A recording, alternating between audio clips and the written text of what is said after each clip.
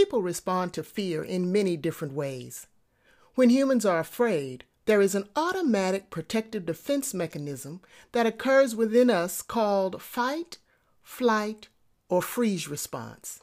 It's the body's natural defense against the threat of perceived or real danger. Welcome to Dream Big with Dr. Irie. I'm your host, Dr. Irie Session. Dream Big is a podcast for women who want to leverage their work and life experiences to pursue their dream of entrepreneurship, make a transformative difference in the world, and impact the lives of others by doing what they're wired to do. Welcome to our show today. As we get ready to close out this year, I've just been struck by the amount of people who have been talking a lot about fear and about being scared or being afraid. Because it's real, and it's a reality that many of us deal with and wrestle with fear. And often we don't talk about it, and often we don't even realize that what is holding us back is that we're scared or that we're afraid.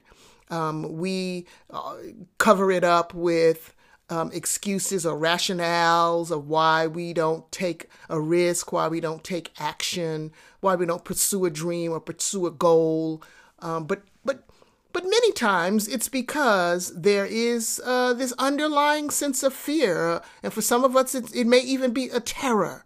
And so our bodies do respond when we are afraid, physiologically and psychologically. Our bodies and minds react when we are afraid. And so one of those ways of our body and our psychology responding is to fight. You know, I grew up in New York City in the projects, and there were many occasions where I got into fights. I knew that if I was going to be able to take my stand in the neighborhood, to be respected, and for my little brother not to get picked on, I would sometimes have to fight. In fact, when I first moved to New York City from Texas, my brother and I would get run out of the park just about every day. We were new. We spoke differently because we were straight out of Texas, and the kids would run us out of the park until one day my stepfather walked us back to the park, and I was so excited. I thought, he's going to tell them. Got down to the park, and my stepfather gathered all the children around in a circle, and he put me up there, and he said, "Now, which one of y'all want to fight her?" I could not believe my ears, and so the biggest, baddest girl stepped forward. Her name was Mama. I'll never forget it. And Mama said, "I do." And so there I am with this crowd of people and my stepfather standing right there, and Mama and I commenced a fighting. And I must say, I won that fight. I don't know if I was a little more courageous because my stepfather was there, but I did. And we never got run out of the park again. And so this fight mode, it was necessary. At least I believe my stepfather thought it was necessary. And looking back, I do too.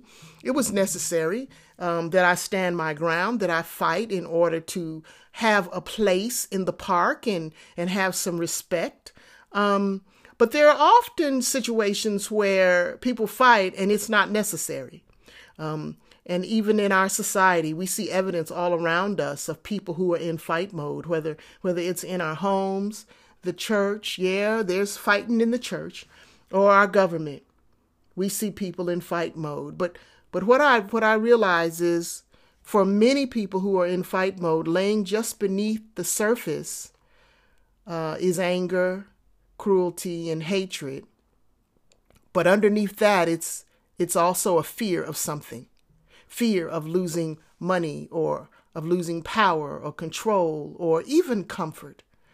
And so we have people in fight mode. We also come in contact with people who are in flight mode, that other defensive response to fear and to being afraid. There are people who decide they're not interested in fighting. Instead, when afraid, they retreat. They back up, back out, leave, abandon the situation, or just plain old run away. Everybody doesn't have the energy or have the wherewithal to want to fight and want to take a stand and want to push against whatever it is that is causing them fear. And so they take flight. And still others become immobilized when they're afraid. They do nothing. They do nothing often because they feel completely powerless and overwhelmed by the threat. But going into 2020, I want us to think about another response to fear. I want us to think about another response to our being scared. I want us to think of a fourth option besides fight, flight, or freeze. Going into 2020, I want us to faith it. I want us to be more intentional about activating and cultivating faith. Faith in a God who loves us dearly and deeply. Faith in the truth that God sees us. That God sees everything about us. And not just that God sees us, but that God knows us. And God knows everything about us, every situation that we have gotten in, every situation that people have put us in. Everything about us God knows, and God is for us. Faith in that. I want us to consider a fourth protective response to fear. Let that be our faith. But unlike fight, flight, or freeze response, faith is not automatic. It just doesn't happen. It's not a physiological or psychological automatic response. Faith must be cultivated, right? Faith must be nurtured. Faith must be sought. But we can faith it. When we're afraid, and we will be afraid. Deciding to faith it in 2020 doesn't mean that there will not be occasions when we are afraid, because fear is a part of the human experience and it's going to happen. But what we can do is we can cultivate faith. That means that we don't wait until we're scared before we cultivate our faith.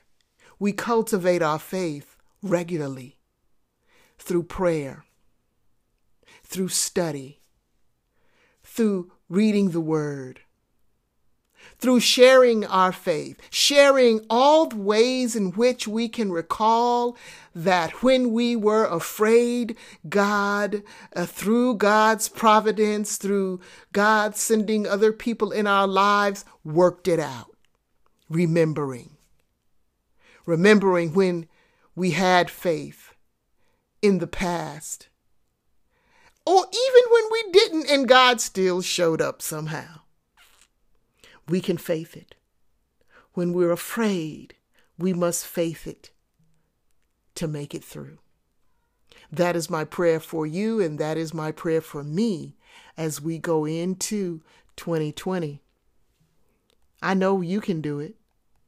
I know you can faith it, so you can make it. And so will I. God bless you, and have a happy new year.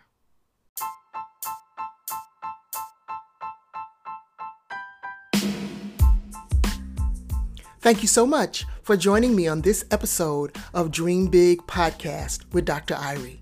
I'll see you next week. Now, go be great. Peace.